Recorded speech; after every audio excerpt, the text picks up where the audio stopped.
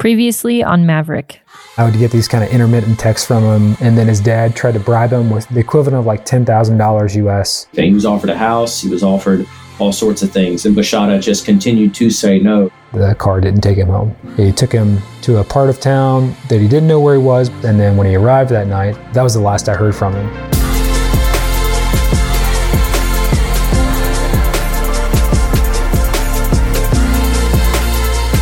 You're listening to Maverick.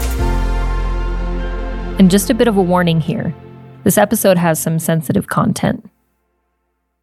So when Bashara got in the car that Friday night, he wasn't taken home. He was taken to a kind of abandoned prison. It had been used under the previous president as a torture facility. Most people who went in never came out, sort of thing. It's about 12 kilometers outside the city where there was a house that had been used for years, kind of a remote area where there's no electricity, and he was tortured. So the goal of this torture was they wanted him dead, and if he wasn't dead, they wanted him, one, to not be able to walk and not to be able to reproduce. And so at nighttime, they would lock him in a cell. It was just about a few feet. It wasn't even long enough for him to lay down. And there was a noose that hung down in his room. And so he would spend the nights contemplating his death, and in the morning he would experience it. And so this goes on. He disappears on a Friday. Dan and I were just, we're terrified. It's like, what do you do? We're in this country where, you can't call the government because it doesn't work that way, because the military is involved, and this guy knows military people. You can't call the police. If you try to call your embassy, it will inevitably make things worse. There's nothing that you can do. And so the only thing that I need to do, and the best thing to do, was to start mobilizing prayer. We start getting everybody we can think of to pray. Any safe route that we can get prayer, we start contacting churches directly. And there was a movement of prayer like I've never experienced in my life.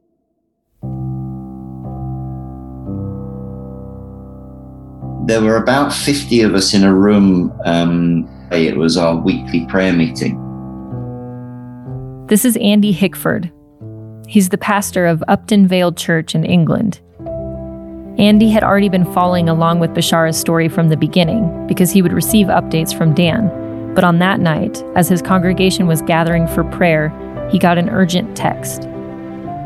And it was during that meeting that he texted me and said, Bashara has been seized. He's being tortured. Not sure if he's going to get out of this. Please pray.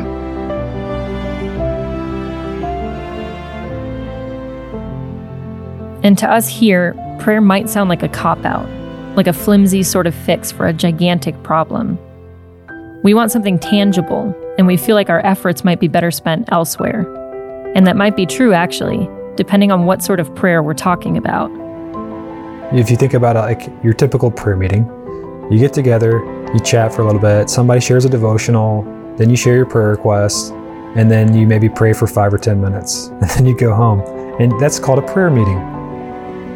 But the kind of prayer that, if you want to stereotype, a believing African prays prayers of faith, and they don't like to stop until they get those answers.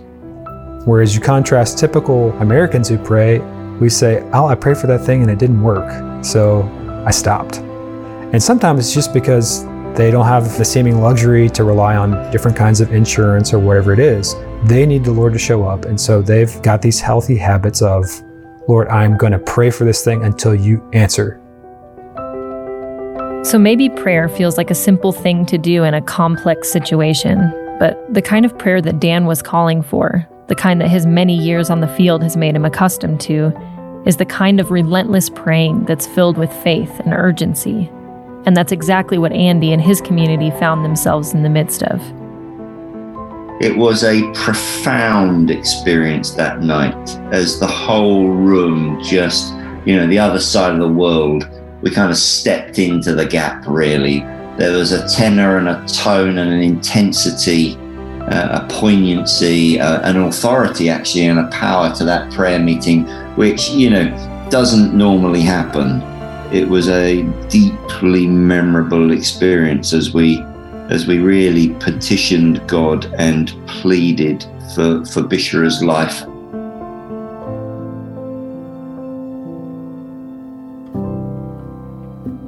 I would send out an update. I think I did one each day because it was the only thing to do. And it was like such a weird thing that you can give people across the world like real-time information about what's going on. And I later found out that there were people all over the world praying for this. And then they would forward our emails on to other people. And so there were like thousands of people in different church fellowships. It was just incredible how much traction this got. And yet it seemed like it was just like the Holy Spirit convicting people to pray and to intercede in the situation. I remember it was in that following week that I had loads of people in the church who were messaging me every day just saying, what's the latest? We continue to pray. And it felt like we were doing the book of Acts in real time. There was a role we had to play in simply standing in the gap and praying. So yes, Bishara's story is across an ocean from us here in America, and it can feel a whole world away from our own context and influence. But that's what makes prayer such an incredible thing. Even as we sit in our living rooms, there's an invitation to lift our eyes up out of the normal, join the church spread across the globe, and ask God to intervene where we can't. I guess that what this story does for our experience of Christianity is to challenge our worldview. In the West, we've grown up in this Enlightenment culture, this scientific-dominated, rational culture that has historically shaped the way we think. And right at the heart of Christianity is the idea that there is a God who transcends us, a God who stands outside of time and space, who has all power at his disposal and can do things that break the laws of science and that the Bible calls miracles. It's been our privilege to be gripped by all that God's doing there and to journey with them.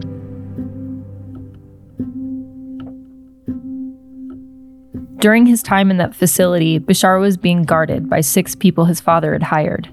They would take turns coming in and torturing him, always asking if he was ready to recant and leave Christianity. And he had also managed to hide his phone and his SIM card somewhere else, and every once in a while, he was left alone long enough to text Dan. That's why on that Saturday morning, he was able to say, I'm still alive, and I don't know where I am. They're keeping me in a cell.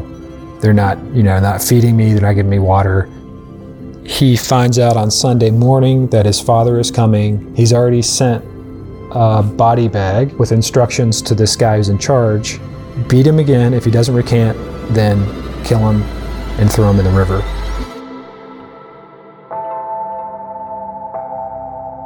So I know you're probably asking some questions right now. How did Bishara hide his phone, and how did he find out about his father coming?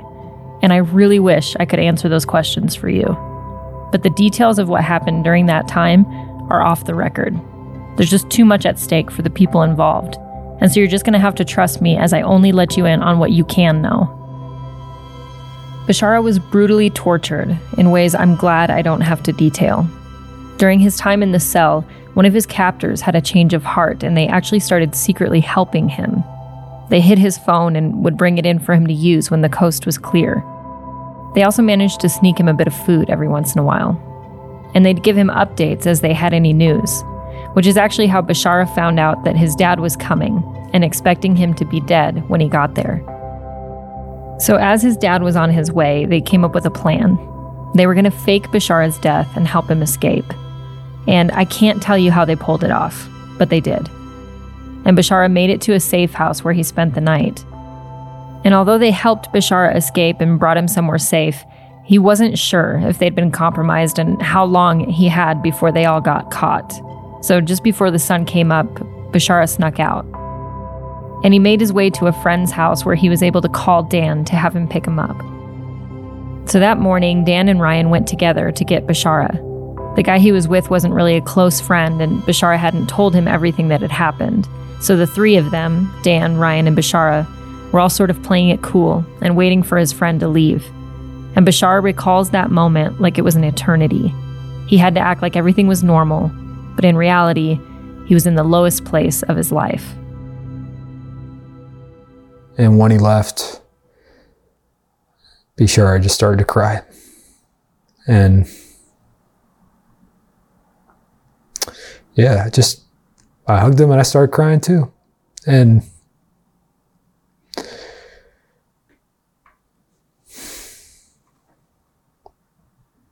it's just something that I don't think I'll ever forget. He needed help. He was this rich kid. He had everything, that the world could offer. And he walked away from it and he had nothing. He had me and this other white guy to take care of him. And after his dad had just tortured him and tried to kill him. And I think that's when we became like brothers. He just cried. Never seen him cry, of course. And he just wept and wept and wept and just held on to Dan, just held Dan. And Dan just held him. And Bishara he cried. And then we started trying to put together a plan. We knew that he couldn't stay there because he was still in danger. They found a hotel in an area of town that his family wouldn't go looking for him. And Bishara stayed there for a week. No phone, no leading Bible studies or evangelizing or healing people, just recovering. I would go see him every day. I would take him some food that my wife had fixed, and we would meet together, and we would pray, and we would read the Bible together, and that was when we started to sing, too. It was really cool, and Bishara wrote an awesome song during that time, and it was just a psalm of God's perseverance, a song of God's faithfulness to him, and it was a difficult and scary time because it didn't stop. I mean, but God was awesomely faithful. And during that time when Bishara was recovering in the hotel, Dan also introduced him to another missionary named James. Dan had taken me to this hotel to meet Bishara for the first time. It was just this one little small hotel room with a bed, a chair, and he had a bunch of medicines in the corner. No person on earth should experience that kind of pain from their own family or that rejection or threat. And so that meeting him at that moment, there's no words sometimes to say, right? I didn't have anything that was good to say. And I think that was good. That was God kind of just shutting my mouth, because really it was just, coming to the Lord in prayer over him and the scripture. That's all I remember really doing in that moment, is just giving him a big hug, and meeting my little brother, Bishara, and just being there for him in this time when he really needed it. And that week was just really restorative. And by the end of it, he was able to say, the Lord's really met me and I'm okay. Not that those things didn't deeply hurt him.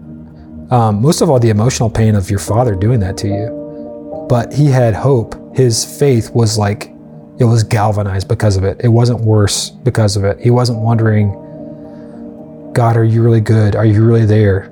He knew that the Lord had saved him, and he knew that he was a follower of Christ more than ever because of it, not despite of it.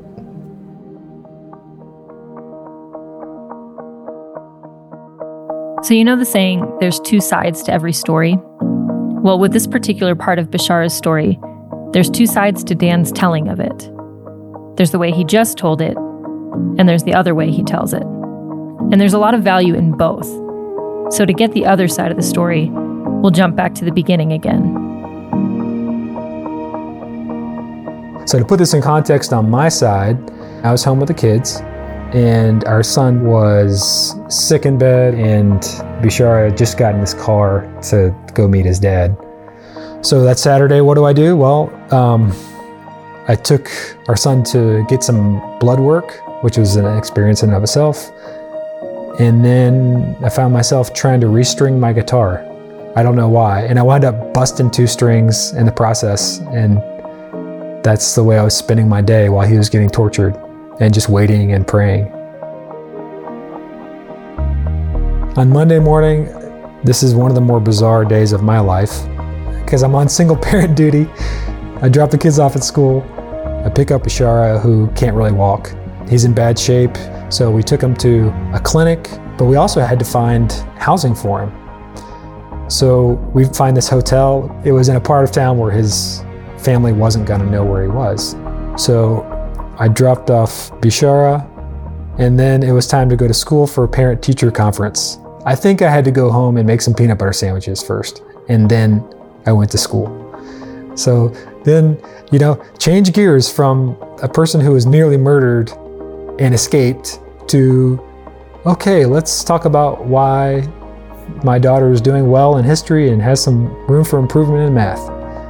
And then after that, we also had lined up that day a team meeting. And so I went to the team meeting, and by that time, Bishara had to go back to the clinic to get some results. So here I am. I've taken the kids to this team meeting because there was nowhere else to take them. Picking up Bishara and going to the clinic. We bought him some pain medication, and he went back to the hotel. And I took the kids home, and we had dinner, and I'm pretty sure I watched a TV show and went to bed.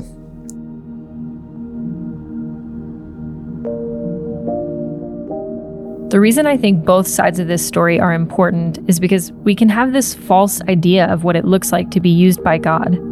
On the one hand, being in the midst of all of this is epic and tragic and probably the most incredible thing Dan has ever been a part of. But on the other hand, these amazing things are coupled with the mundane, day-to-day, normal things of life. Every type of media right now seems to convince us that life should be this full-throttle, every minute is highlight-worthy type adventure. And the truth is that even on the mission field, when ridiculous things are happening, life is still full of ordinary stuff. It never quite happens the way the movies tell us it will. And I think we're missing something about our own lives and ministry if we don't embrace that. Being used by God doesn't mean you're pulled out of the ordinary. It means the kingdom breaks into the ordinary and puts everything into perspective. And so while Dan was restringing his guitar and making PB&J, God was miraculously rescuing Bishara. When there was absolutely no way out, Bishara walked out alive, again. When his dad got to the facility that night in order to confirm his death, there was no body for proof. But the plan that Bishara's accomplice had come up with was convincing enough that his dad believed it. He had promised Bishara that he wouldn't leave the country until Bishara was dead. And he was convinced that he had made good on that promise. When he got home, he took out his journal, the one with the list of people he had killed, and he added Bishara's name at the bottom. But what he didn't know was that Bishara's mom had a different book, and she had a list of her own, an entire community full of people she couldn't wait to introduce to the Bible. On the next episode of Maverick. That was pretty powerful to see that there was another person that walked out of the way of Islam and into the way of Jesus. When I heard it, it stopped me in my tracks. I wanted to keep listening. You kind of have to take a gulp and say, Lord, are you really doing this? Maverick is brought to you by Pioneers. Special thanks to Fis Akonga as the voice of Bishara. For show notes or to find out how you can get involved, go to pioneers.org/Maverick.